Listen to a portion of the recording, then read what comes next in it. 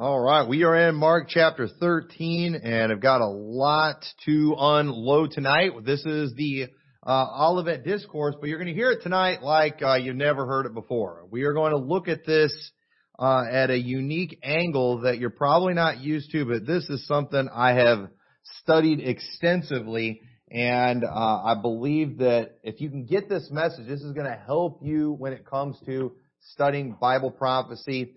There's some very important things that we need to understand about this passage here in Mark chapter 13. So the first thing we've got to do when we look at Mark chapter 13 is we need to remember the last two chapters. The last two chapters, remember, the chapters and verse divisions, these are things that are put in there. They help us. But, the book of Mark, it's all just one book. Okay? All these things, they all go together, and we don't just get to separate them and create new subjects just because we want to, okay? The text can change the subject for us, but a lot of times that's not there, but we think because there's a new chapter number there, all of a sudden we got a whole new subject. And in the last two chapters, it's been all about Israel and their failure when it came to doing their job that God told them to do. We see that in Jesus' triumphal entry. Go back and listen to the last two sermons, and it's been all about Israel and their failure and about how the kingdom is going to be taken from them. The last two chapters, it is dealt completely about that, about how Israel has failed. The kingdom is going to be taken from you. And so we don't want to think that now all of a sudden we're in chapter 13 and we've changed the subject and we're not talking about Israel anymore and them losing the kingdom, and we're talking about our future. You can't do that. That doesn't make sense. That does not go along with, what we see here. It wouldn't make sense for it to be doing that. But unfortunately, what most people do, they read Mark 13 and they make it all about the future, about our future. And if you do that, you're making a mistake. So those last two chapters, after Jesus told them the kingdom is going to be taken from you. Now think about this. If you're Israel, and Jesus has prophesied saying the kingdom's going to be taken from you. And they knew he was talking about them when he gave those parables. It's a pretty common question that would come after that and say, well, so when the kingdom's taken from us, what's going to happen to us? Wouldn't you want to know? Wouldn't that be a legitimate question? And I believe that's what we're about to see answered here. Now, something important you need to understand about Bible prophecy. We got to kind of lay a foundation here before we get into chapter 13. And a lot of people don't get this. But often in the Bible, when a prophet would be speaking the word of the Lord, the message that he was giving, it was a very specific message for that generation that had a meaning for them, that they understood, the people that he was talking to. But also contained within that message was another prophecy about something that was going to come in the distant future. And I'll show you some examples of that. And it's important that we understand this, because if you don't understand this, what you're going to do, you're going to find a passage where it is talking about something in our future, but you're going to make the entire passage about our future, and you can't do that. When you do that, you mess up the Bible. When you do that, you're in danger of teaching some really weird things. And let me tell you something. Some of what I'm going to tell you tonight, you haven't heard it this way before. And I'm going to show you how a lot of these things I'm going to prove from history how they've been fulfilled. And a lot of people get their nose out of joint. Well, history's not inspired. Okay, yes, history's not inspired, but you know what else isn't inspired? Your prediction of how things are going to play out in the future. That's not inspired either. In fact, you trying to make today's situation fit with Bible prophecy, is less likely to be right than history of something that already happened. What you think is going to happen, it might not happen. Okay? Or, how you think it's going to play out, but how things have played out. Okay? Hindsight's 20/20. So just remember that, because, there so many things have been repeated from the late great planet Earth that some people think that's Bible. A lot of people, how they have played these things out, in their preaching, that is not from the Bible, it's from late great planet Earth.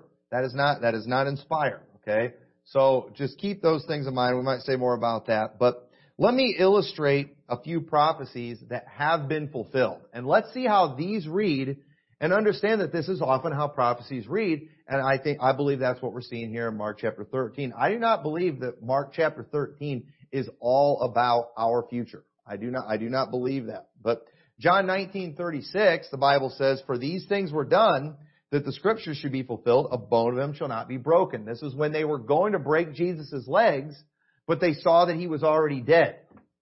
And that fulfilled the scripture that a bone would not be broken. So according to John, it was prophesied that not one of Jesus' bones would be broken. Well, let's go back and look at that prophecy. And that's in Psalms chapter 34 and verse 17. It says, "The righteous cry, and the Lord heareth, and delivereth them out of all their troubles." This sounds like it's talking about righteous people. This sounds like something Israel could have claimed at that time, that if they were righteous, we can cry unto the Lord and He'll hear us out of all our troubles. If you lived in Israel back in that time, wouldn't you apply this to yourself? I think we can apply this to ourselves today. It says, "The Lord is nigh unto them that are of a broken heart, and saveth such as be of a contrite spirit." Do you think it's okay for us to claim that about ourselves? I think that's okay. "Many are the afflictions of the righteous, but the Lord delivereth him out of them all. He keepeth all his bones, not one of them is broken. Evil shall slay the wicked, and they that hate righteous shall be desolate." Would you all agree that that had a meaning for those people back then? But yet, contained within that is a statement that was prophetic about the Messiah, wasn't it? But is every single one of those verses necessarily about the Messiah? No. But a prophecy was contained in there. Micah chapter 5. Micah chapter 5 verse 1 says, "Now gather thyself in troops, O daughter of troops. He hath laid siege against us. They shall smite the judge of Israel with a rod upon the cheek. But thou, Bethlehem Ephratah, though thou be little among the thousands of Judah, yet out of thee shall come forth unto me, that is to be ruler in Israel, whose goings forth have been from old, from everlasting." Now we know that verse is about Jesus, don't we? Because that's quoted in the New Testament, and that's how they knew Jesus was going to be born in Bethlehem. "Therefore will he give them up until the time that she which travaileth hath brought forth, then the remnant of his brethren shall return unto the children of Israel. And he shall stand and feed in the strength of the Lord and the majesty of the name of the Lord his God. And they shall abide, for now he shall be great into the ends of the earth. And this man shall be at the peace. When the Assyrian shall come into our land, and when he shall tread in our places, then shall we raise against him 7 shepherds and 8 principal men. And they shall waste the land of Assyria with the sword, and the land of Nimrod and the entrances thereof. Thus shall he deliver us from the Assyrian when he cometh into our land, and when he treadeth within our borders." Now, what was that prophecy really about? Ultimately, that prophecy was a prophetic passage about the Assyrians that were going to come and take over in Israel. And you know what? That happened. But within that prophecy about something that was in their near future was another prophecy in the more distant future about Jesus Christ. So, while verse 2 is no doubt about Jesus Christ, do we get to make that entire passage about Jesus Christ? No, we don't. It was about the Assyrians coming and taking over. Here's a good one too. Hosea chapter 11 verse 1 says, "When Israel was a child, then I loved him and called my son out of Egypt." Now, wouldn't it make sense that if you're Israel in Hosea's day, you would think this is taught about when we were a young nation and we were in bondage in Egypt and God called us out. Now, if somebody lived back then and they heard Hosea prophesy this, would we say that they're wrong? No, that's God talking about bringing Israel out of Egypt. But, because it goes on, it says, "As they called them, so they went from them. They sacrificed unto Baalim and burned incense unto graven images." That happened when they were in the wilderness after God brought them out of Egypt. So there's no doubt that prophecy is about Israel during that time in the past. But we also see that when Jesus, his parents, they took him to Egypt, and then it said, "So it would be fulfilled, out of Egypt have I called my son." So that's prophetic about Jesus too, isn't it? In verse 1, but is verse 2 about Jesus? Did Jesus offer a sacrifice to Balaam? No, he didn't.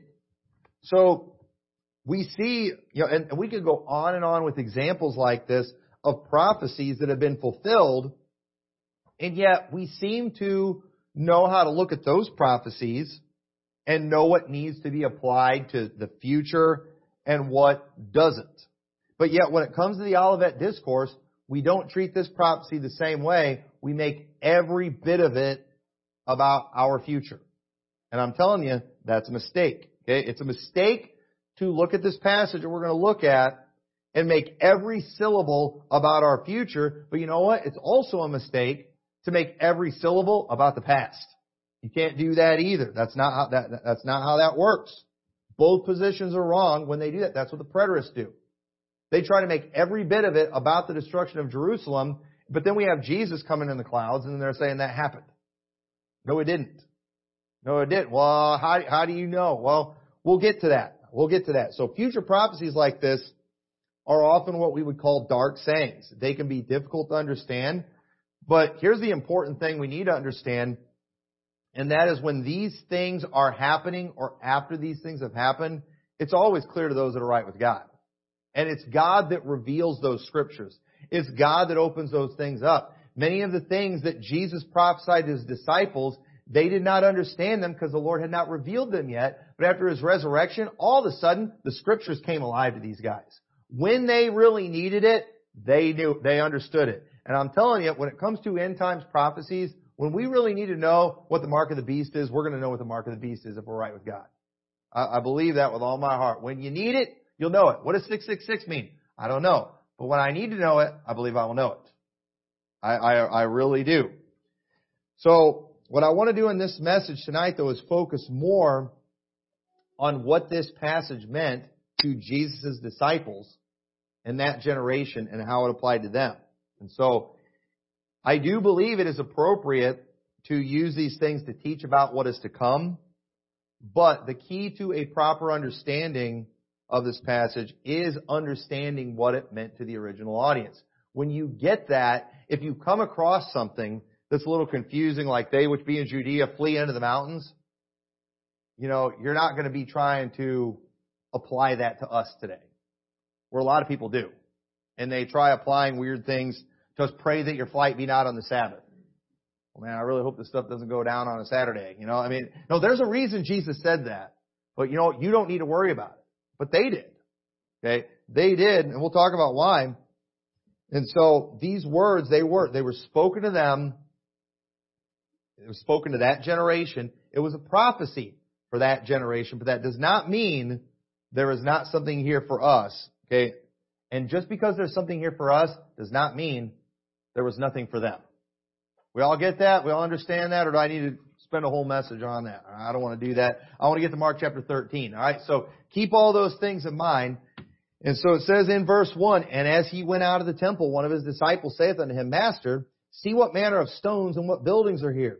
And Jesus answering said unto him, Seest thou these great buildings? There shall not be left one stone upon another that shall not be thrown down." And there's no doubt, and everybody agrees, this is a specific prophecy that everyone would agree was fulfilled in 70 A.D. When the temple was destroyed. The temple was destroyed. It was burned down after a 3.5-year siege. The Romans, they had to get through, there were 3 different walls. Jerusalem, historically, you can read about it. Josephus writes all about it, and I do not believe Josephus is the 67th book of the Bible, but it was a very well-protected city. They did not want the Romans ever get to that temple. They had 3 walls that they had to get through to get to that city. It was very well protected, and it was a great fight that was so brutal, that was so long, that that Titus, who was the one that ran that, he didn't even want them to destroy the temple. But according to history, what happened, there was just some of the soldiers that were just so angry of all the blood that had been shed and everything that had happened, that when everything was going on and they kind of penetrated that area, they went and they just burned it down against orders.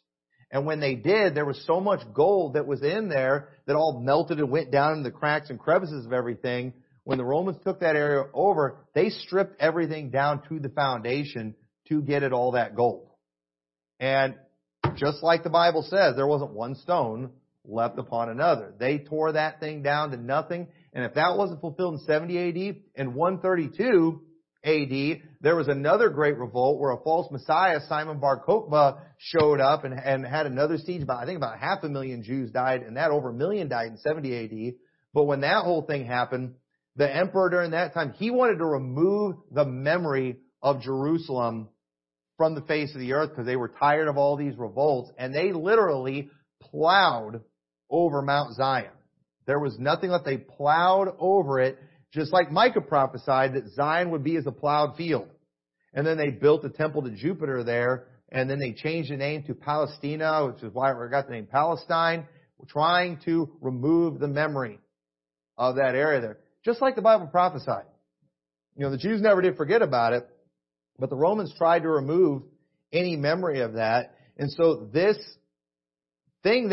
prophecy starts out with something very specific of something that happened in that generation. Everyone would agree.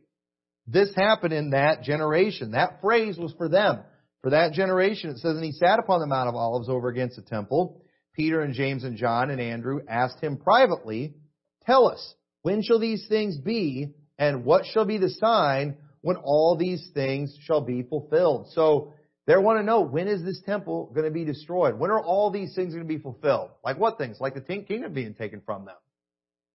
You know, about all these things that Jesus has been prophesying against Jerusalem. They want to know when these things are going to happen.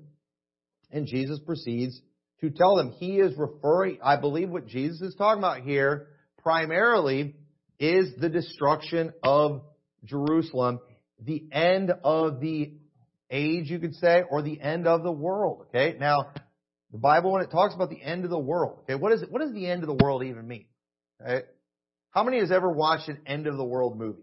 Okay, now let me ask you: does the world ever really end? No.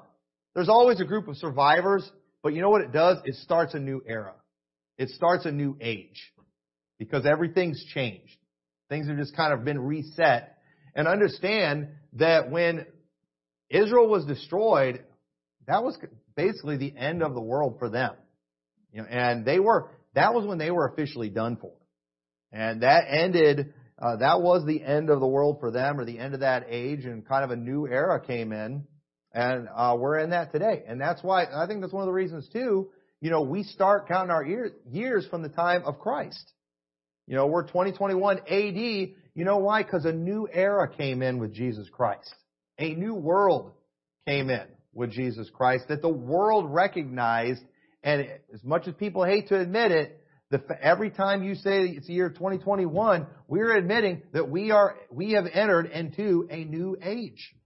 This is a new world, a new era. So verse 3 says, and we already covered this one. Verse 5 says, and Jesus answering them began to say, take heed lest any man deceive you. All right? Is he talking about us getting deceived or them getting deceived? He's talking about them getting deceived. Because they were going to face the things that he was talking about in here. It says, for many shall come in my name, saying, I am Christ, and shall deceive many. And when ye shall hear of wars and rumors of wars, be ye not troubled, for such things must needs be, but the end shall not be yet. And these very things happen in that generation, and even in the book of Acts, we see some evidence of this. We even see evidence of these things. Many of the things that Jesus talks about here, the Bible tells us these things happen. The Bible records these things as happening during that generation. We'll look at some of these as we go through there. And so he said, for nation shall rise against nation, and kingdom against kingdom, and there shall be earthquakes in divers places, and there shall be famines and troubles. These are the beginning of sorrows. And history and the Bible records all these things happening in that generation. I mean, we don't see like the earthquakes and things specifically, but in Acts chapter 11 in verse 28, it says, and there stood up one of them named Agabus, and signified by the Spirit that there should be a great dearth throughout all the world, which came to pass in the days of Claudius Caesar. And the disciples, every man according to his ability, determined to send relief unto the brethren which dwelt in Judea, which also they did, and sent it to the elders by the hand of Barnabas and Saul. So it was prophesied there was going to be a worldwide dearth during the time in the book of Acts. And often in Paul's writings, you'll see him referring to taking a collection for the poor saints that were at Jerusalem. Why is he doing this? Why is he taking up this collection? Because there was a famine and they were struggling, especially in Jerusalem during this time. And it was something that was prophesied that was going to happen. This very well could be one of the things that Jesus was talking about. That famine, it was something that really hurt Jerusalem. And the Bible doesn't say a whole lot about it. It refers to it.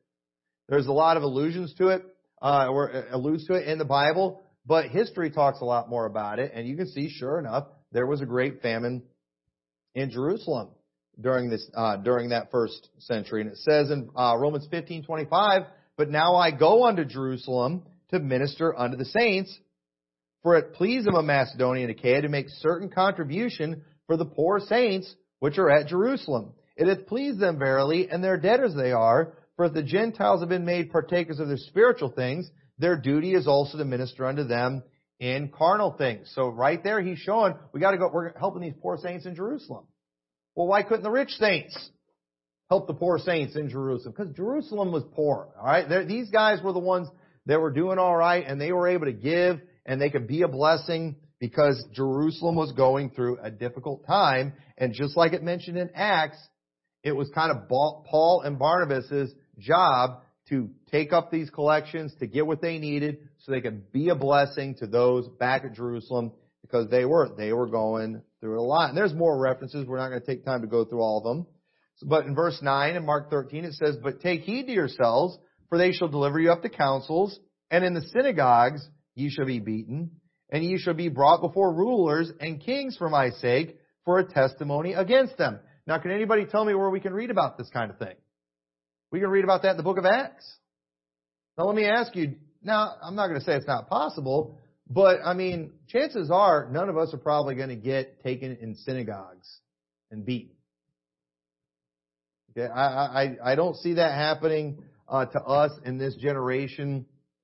I don't even see that really happening so much in the tribulation. It might. Okay, it might. But here's a fact. This happened. Okay? Paul dealt with this kind of stuff. It was always the Jews that were pushing this persecution on the church. We can read about these things in the book of Acts, and you can read about it in history. And so in Mark 13:10, it says, "And this gospel must first be published among all nations." Okay? And now, you say, well, that's in the future too, right? Because we're gonna do all those exploits in the future. We're gonna get the gospel in all the world. Well, I do think we're probably gonna do some good things. I do think too, again, there could be something here for us that maybe we're doing, we do it again during that time. But here's the thing. This is primarily speaking about that generation. And this happened. Colossians 1:23 says, "If ye continue in the faith, grounded and settled, and be not moved away from the hope of the gospel, which ye have heard, and which was preached to every creature which is under heaven, whereof I, Paul, am made a minister." Now, that's pretty impressive. That first generation got the gospel to the whole world. You know what? We should be ashamed. That first generation, let me tell you, it put us to shame. It's putting us to shame. Still. Even with all the technology and all that we have, there's still so many places in the world, there are so many people in this world that have never heard the gospel. And so, I'm not 100% convinced we're going to do this again in the tribulation. Not when we see a falling away prophesied. So I don't know for sure, but I'm not going to get dogmatic about it. I think we get too dogmatic about a lot of these things, and we use this as our authority. But wait a minute, that's mainly talking about what happened in the first century, in that generation. We see in Romans 10:17, it says, "So then faith cometh by hearing, and hearing by the word of God. But I say, have they not heard? Yes, verily, their sound went into all the earth, and their words unto the end of the world." Ends of the world. So, the gospel went into all the world, folks. And let me tell you something. The gospel went into all the world, and this is another subject for another day, and the world is responsible for what they've heard. Oh, well, what about all these countries with all that, have idols and they don't know any better? They had the gospel brought to them and they rejected it. At the time of this ignorance, God winked at, but now commandeth all men everywhere to repent. I don't care what idolatrous nation that's out there today. You know what? The gospel got to that nation before, and at some point they rejected, and you know what? It's on them. It is on them. The gospel got to them. Now, that doesn't mean we shouldn't try to get it to them again. That doesn't mean we shouldn't try to reach this generation too. But understand, God is not unjust if these people all go to hell never having heard the gospel. The gospel got to that nation at some point, and they rejected it. So there's no excuse for anybody in the world. But at the same time, just because they rejected doesn't mean we can't try to give them another chance. That's okay. But don't let people use that argument to make it like God's not merciful. No, they heard. They had a chance. All these countries that are in the mess that they're in today, because of their false gods, they're there for a reason. They're there because they rejected the gospel. That first generation, they got the job done. So the world is responsible for where they are at right now. So we see in Acts 17:6, it says, when they had found them not, they drew Jason and certain brethren unto the rulers of the city, crying, these that have turned the world upside down are come hither also. Why are they saying that? Because these people, this stuff that they're preaching, they've been turning the world upside down with this stuff. You know what that means? They've been getting this to the whole world. They're shaking up the whole world. That's what that first generation did. What an amazing time that must have been. What an amazing group that was. So Mark 13:11 says, but when they shall lead you and deliver you up, take no thought beforehand what you shall speak, neither do ye premeditate, but whatsoever shall be given you in that hour, that speak ye, for it is not ye that speak, but the Holy Ghost. And you know what? We see Paul doing pretty good when he was standing up against men like Agrippa. We see God did this. God did this with these guys. In that generation, these type of things happen. We see them boldly speaking before kings and ready to do it. Paul was ready to go to Rome.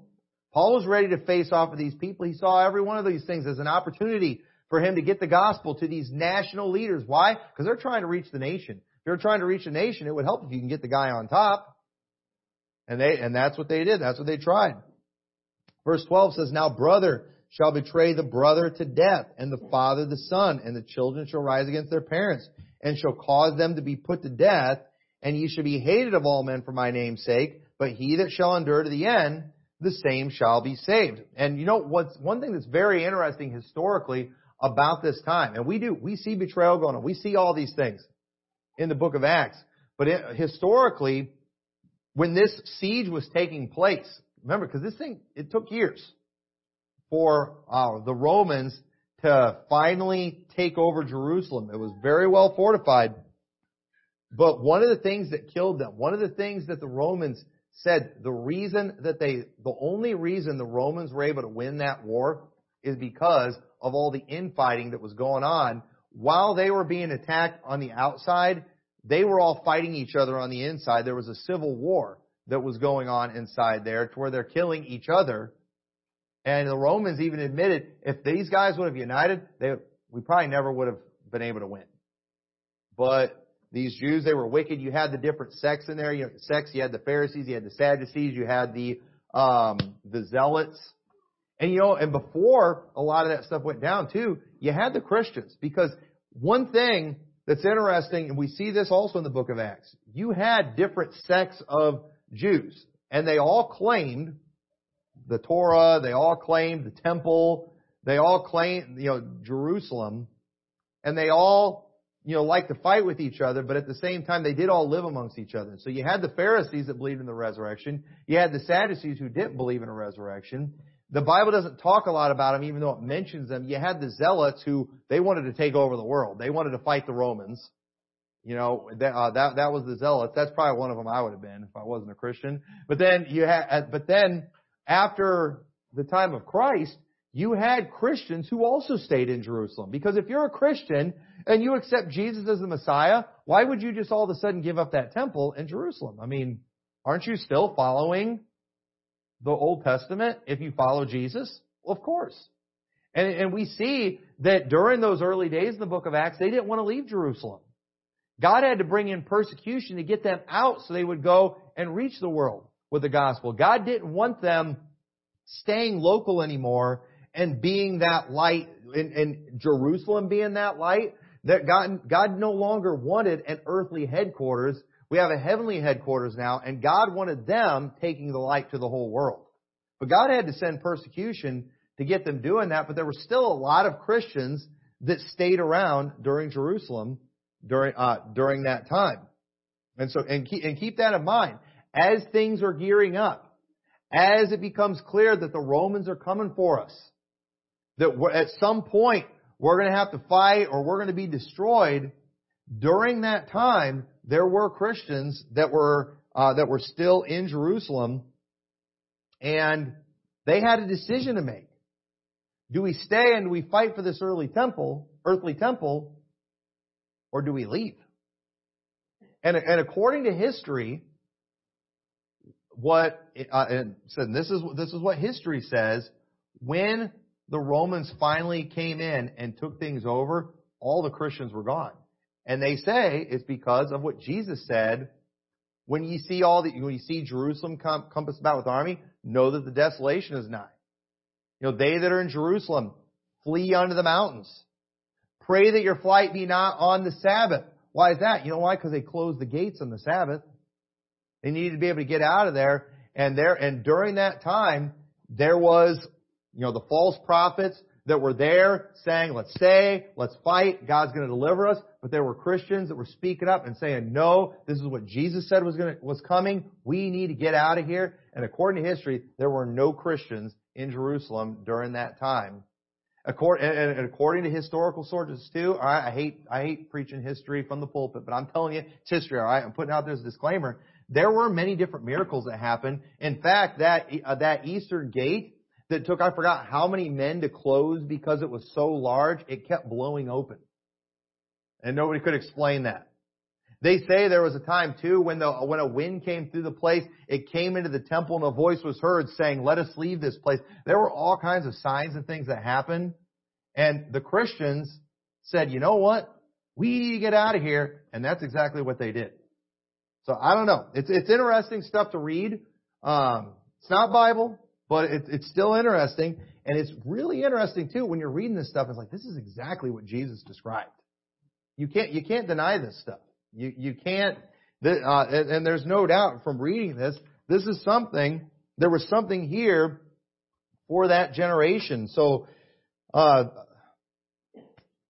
verse 14 says, but when ye shall see the abomination of desolation spoken of by Daniel the prophet standing where it ought not, let him that readeth understand, then let them which be in Judea flee into the mountains, and let him that is on the housetop not go down to the house, neither enter therein to take anything out of his house. And let them which be in the field turn not back again for to take up his garment. But woe to them that are with child, and them that give suck in those days, and pray ye that your flight be not in the winter. For in those days shall be affliction, such as was not from the beginning of the creation which God created unto this time, neither shall be, and except the Lord had shortened those days, no flesh should be saved, but for the elect's sake, whom he hath chosen, he hath shortened those days. Okay? And some could say too, that was how Jesus had all those signs to get those Christians out of there. It was shortened for them. Those ones that stayed in there, they got to endure that tribulation, and they were destroyed. It said over 1 million Jews, according to history, they were destroyed. And you say, well, what was the abomination of desolation then?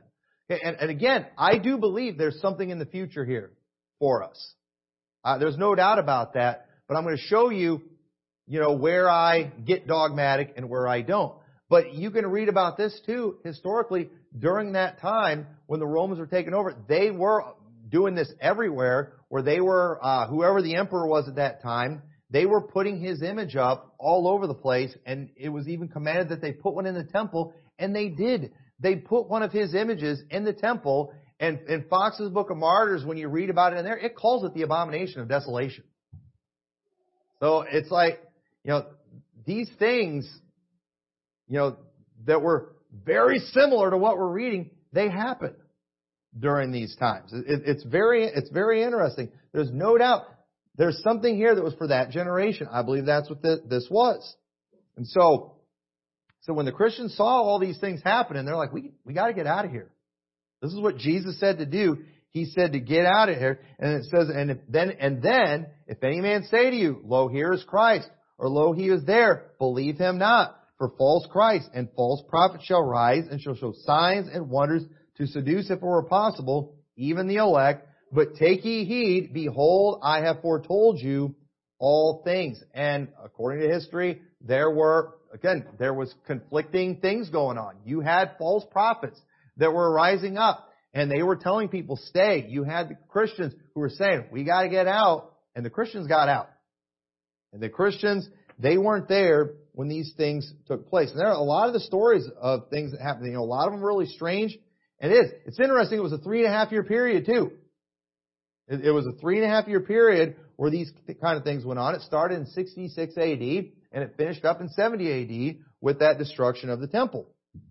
And so in verse 24 says, but in those days, okay, in those days when all these things are happening, after that tribulation, the sun shall be darkened, and the moon shall not give her light. Okay? Now, notice how Mark calls it that tribulation.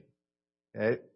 With a lowercase t, not an uppercase T, like the tribulation, which is what scholars have named Daniel's 70th week, and they made it all about something in the future. Okay? Now, listen, don't freak out and go run out of here. I do believe in a coming tribulation. Okay? I do, but I'm going to tell you why. I believe in a coming tribulation in a little bit before you get too scared. But I do believe when he's talking about that tribulation right here, he's referring to that tribulation that happened back in 70 AD. I do believe that's what he's talking about. He's referring to that tribulation. So there's nothing for us? Well, no, because I do believe it was a foreshadowing of something that's to come. And I think I've got proof for that. But at the same time, would you not say 1 million Jews dying in Jerusalem after 3.5-year siege is tribulation? That's tribulation, folks. I don't care what way you spin it. That is tribulation. And you know what? In fact, you know what Paul, he told the church? Since the Jews were troubling them, God said He's going to recompense tribulation to them that trouble you. And you know what God did? God sent a tribulation.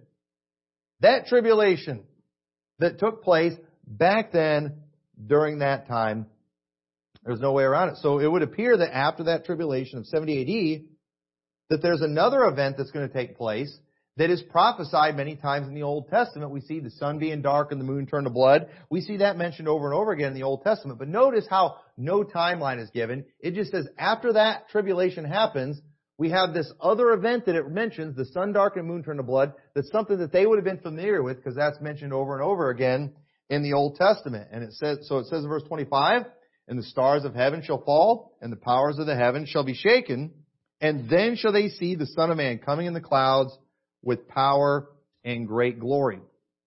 Now, folks, the preterists will never convince me that that happened. Okay? And I don't care what Josephus said. I don't care what Eusebius said. I don't care what Tacitus said about the sign that they saw of chariots running around up in the sky during that time where nothing happened. I do not believe that was the glorious appearing of Jesus Christ. I do not believe that. I do believe that all of a sudden now we are in the future. I believe that. Now, it said preterist head will explode when they hear this. But look, let's keep reading. Verse 27. How do we make this all make sense? And then he shall send his angels and shall gather together his elect from the four winds, from the uttermost part of the earth to the uttermost part of heaven. That never happened. That sounds like a rapture. It sounds like a gathering together. And now learn a parable of the fig tree. When her branch is yet tender and putteth forth leaves, ye know that summer is near. So ye in like manner, when ye shall see these things come to pass, know that it is nigh, even at the doors. Verily, verily, verily I say unto you, that this generation shall not pass till all these things be done. Okay? Now notice that the prophecy, it was for that generation, right? And we can't deny the fact. Okay? We can't act like it doesn't say that. Okay? But what do we do with this? All right? And I think we can kind of get a key here in the next verse. In verse 31, heaven and earth shall pass away, but my words shall not pass away. Here's what you've got to understand about this passage. this passage or this prophecy is about at the end of an age or the end of physical Israel. I do believe that's what this passage is about, but we need to also remember that they are being replaced by another nation, by another people. Okay? And we see that from the last two chapters. We can't forget that. We can't just all of a sudden, make this chapter, put it all by itself. No, we got to look at it in light of the previous chapters that we've seen. And so that generation that the kingdom is taken from, that generation, 40 years later, all these things happened to them. They were destroyed. They were over. But we've still got one more thing that needs to happen, and that's that sun, moon, and moon being darkened, moon turned to blood, and Jesus gathering the elect. When does that happen? Well, Jesus said that generation wasn't going to pass till all those things are fulfilled. So the generation that saw those things come to pass, that judgment come, they're not going to pass away. Therefore, it all had to happen first century, right? Well, not exactly, because let's read the rest of the chapter here. Verse 33 says, or verse 32, but of that day and that hour knoweth no man, no, not the angels which are in heaven, neither the Son, but the Father. So what we've got to remember, this prophecy, it's about the end of the age, the end of the physical nation. We also need to remember they are being replaced by a spiritual nation or another generation. And so here's the question. When did the church pass away? Remember what Jesus said? He told Peter, so thou art Peter, on this rock I'll build my church, and the gates of hell shall not prevail against it. That age of the Jews, it came to a destructive end, didn't it? It ended. But that generation that rose up, this spiritual generation, what happened to it? You know what? It's still here, isn't it? We are a part of it. What Israel was replaced with is still here. Y'all understand that? And so I believe what Jesus is saying here, because he goes on to say, no man knows the day or the hour. We don't know when this timeline is going to end. We don't know when Jesus Christ is going to return. In fact, Jesus said, I don't know when he's going to return. But I think when he's saying this generation shall not pass, I believe what he's saying right here is this new age, this new generation, this new people, they will be here until Jesus Christ comes back. And I believe that the church will be here until Jesus comes back. There will always be a group of saved, baptized believers that are following the Word of God, teaching the Word of God until Jesus Christ comes back. What was there before, that nation of Israel, it ended. It was destroyed. It was over. What Jesus started and what began in that first century is still here today. Now, when we think of a generation, we want to make it all about ourselves. We want to make it all about me. But understand, it's about the church. And it doesn't end. And it does, Jesus said, heaven and earth shall pass away, but my word shall not pass away. We see that Jesus referred to Abraham and Isaac and Jacob. He said, I am the God. Why? Because he's not the God of the dead, but of the living. Those of us who are a part of the church, we're always here, aren't we? Even though physically we might not be here, what we are a part of will always be around. And so I believe what Jesus is doing right here, because he's speaking, this is a great mystery here.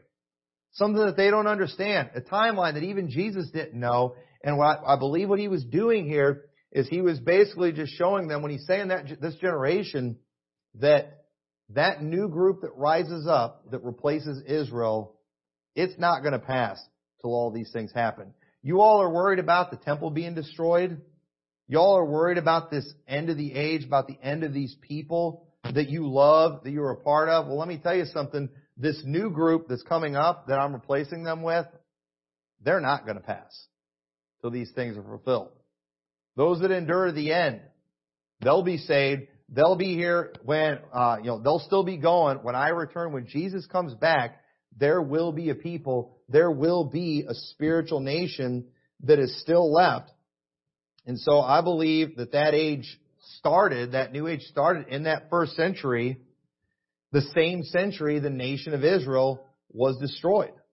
And during that tribulation, it was destroyed during that tribulation, and we are still here. The church is still here. Jesus told Paul, Paul told the Philippians, who were under persecution, who wanted the work of the Lord to go on. Paul told them, "He which hath begun a good work in you," referring to the work that they were doing of advancing the gospel. Not the work of salvation for them as an individual. I preached about this when we went through Philippians. It said, "He which hath begun a good work in you will perform it until the day of Jesus Christ." Jesus told that church, what you are doing, this work will go on until the day of Jesus Christ, until He returns. And you know what? We are fruit of that ministry. We are still here because of what they did. Their work has lasted. It has went on. It has not died out. The church will never die out. No matter how hard the devil fights it, okay? He took care of Israel. They took care of Israel. Israel got destroyed. But you know what? He's been trying to destroy the church for 2,000 years, and He never has, and He never will. When Jesus Christ returns, we will still be here. So He says, "Take ye heed, watch and pray, for ye know not when the time is." Okay? We don't know when Jesus Christ is going to come back, but I do know this. The church will be here when Jesus comes back. I don't care what kind of persecution rises up. We will not be like Israel. We will not be destroyed. That's not going to happen. When our tribulation comes, okay, they're not going to finish us off. We're going to go up with the Lord. "For the Son of Man is as a man taking a far journey, who left his house and gave authority to his servants, and to every man his work, and commanded the porter to watch. Watch ye therefore, for ye know not when the master of the house cometh, at even, or at midnight, or at cock crowing, or in the morning, lest coming suddenly He find you sleeping. And what I say unto you, I say unto all, watch." So the church cannot make the same mistake that Israel made and fall asleep and fail to do their job. What was their job? We look at that. It was prophesied in Isaiah. They were supposed to be a light to the world. They were supposed to be getting that gospel to all nations. They didn't do it. They were shutting people out of the kingdom. We can't be doing that. We can't be shutting people out of the kingdom. We need to be bringing the kingdom to them. We need to be bringing the gospel to them. And if we don't, okay, so what's going to happen if we don't? Okay, obviously we don't believe in a universal church. We believe in local churches, but I do believe that we are a legitimate local church. Well, what's going to happen to us? Okay, the church is going to go on, but what will happen? What could potentially happen to us? Well, if we fail at getting the gospel out, if we fail at doing our job, if we start shutting people out, you know what? We can get our candlestick removed. I believe that can happen. We see that in the book of Revelation. But you know what? Somebody else will be getting the job done. There will always be a church here. We are not guaranteed as Liberty Baptist Church to be here till Jesus Christ returns, but the church will be. There will be somebody doing it. I hope we're one of them. So I said, and no matter what happens, even if this church messes up and gets its candlestick removed, you as an individual can go on and be a part of another church that's getting the job done. And thank God for that. But I'm here to tell you, I do believe that what we're seeing here in Mark 13 is mainly about the past. Okay, so what about the future? And I'll just briefly touch on this. Here is my main blueprint for what is to come. It's not the Olivet Discourse. Okay, my main blueprint for what is to come is the book of Revelation. The book of Revelation, it was written 20-some years after the destruction of Jerusalem. It was written in 90-some AD. That was written to 7 churches. So guess who that message is for? Not Israel. In chapter 4, we don't see the church mentioned again. Shut up. All of it is to the 7 churches. Okay? This is a message for them. This is something that they need to be paying attention to, something they're watching for. This isn't about Israel. And so that is the main blueprint. Now, here's the thing. When you look at chapter 6, we do see, wars, famines, all that kind of thing. And so again, I don't think there's any doubt that there is a prophetic element to the Olivet Discourse that fits in with what we see in Revelation. And so it's okay to use that. I think we see the abomination of desolation. We see the Antichrist giving life to his image and setting up in the temple. We see all that in the book of Revelation. So there's no doubt when we're reading in Matthew chapter 24 that you could say that yes, there is an application for the future. But you know what? We don't need to try to discredit history and act like there wasn't something to that image being put up in the temple, and that this has nothing to do with that it's only about the future. We don't need to do that because we see that throughout the Bible where prophecies kind of had a dual meaning. But the mistake that a lot of people make, and we make fun of the Ruckmanites for this, they go back to the Old Testament prophecies where it's prophesying the restoration of Israel and they make it all about 1948. It's like, no, actually that was about what happened after the Babylonian captivity. That was fulfilled in Ezra and Nehemiah. But then they'll find one passage in there that's like a messianic passage, and then they make it the whole thing about the future. And that's ridiculous. You can't do that. And I'm afraid we do that sometimes. We make these things exclusively about the future, and we ignore what those things meant during that day, and then it causes us to get tripped up and confused. And then we don't know what's going on. And then the preterists come along, and they make some sense in what they're saying about 70 AD and how these things all fit. And then we're like, oh, I guess Jesus isn't coming back. No, yeah, He's coming back. There's no doubt about that. He's coming back. And so what we need to do, though, is you should always make your main blueprint for what is to come the book of Revelation. The revelation of Jesus Christ written to the 7 churches. Don't make the book of Daniel or Old Testament prophecies. There are things in there for us, but always interpret those things in light of the book of Revelation. That is the key to getting these things right. And so hopefully that all makes sense and will help you understand some of the more difficult passages in the Olivet Discourse. And don't ever let anybody convince you that Jesus Christ is not coming back and that there is no resurrection of the dead. You better believe if there is no resurrection of the dead, then is Christ not risen and our faith is vain. Jesus is coming back and we will rise one of these days. And I'm looking forward to that. So with that, let's pray. Dear Lord, thank you so much for your word. I pray that this message was clear. I pray that you'll help us, Lord, to you'll use it to just help us understand Bible prophecy a little better. And I pray, if anything, it just makes us more excited about your return. And I just pray you'll encourage folks' hearts with it. In your name we pray. Amen.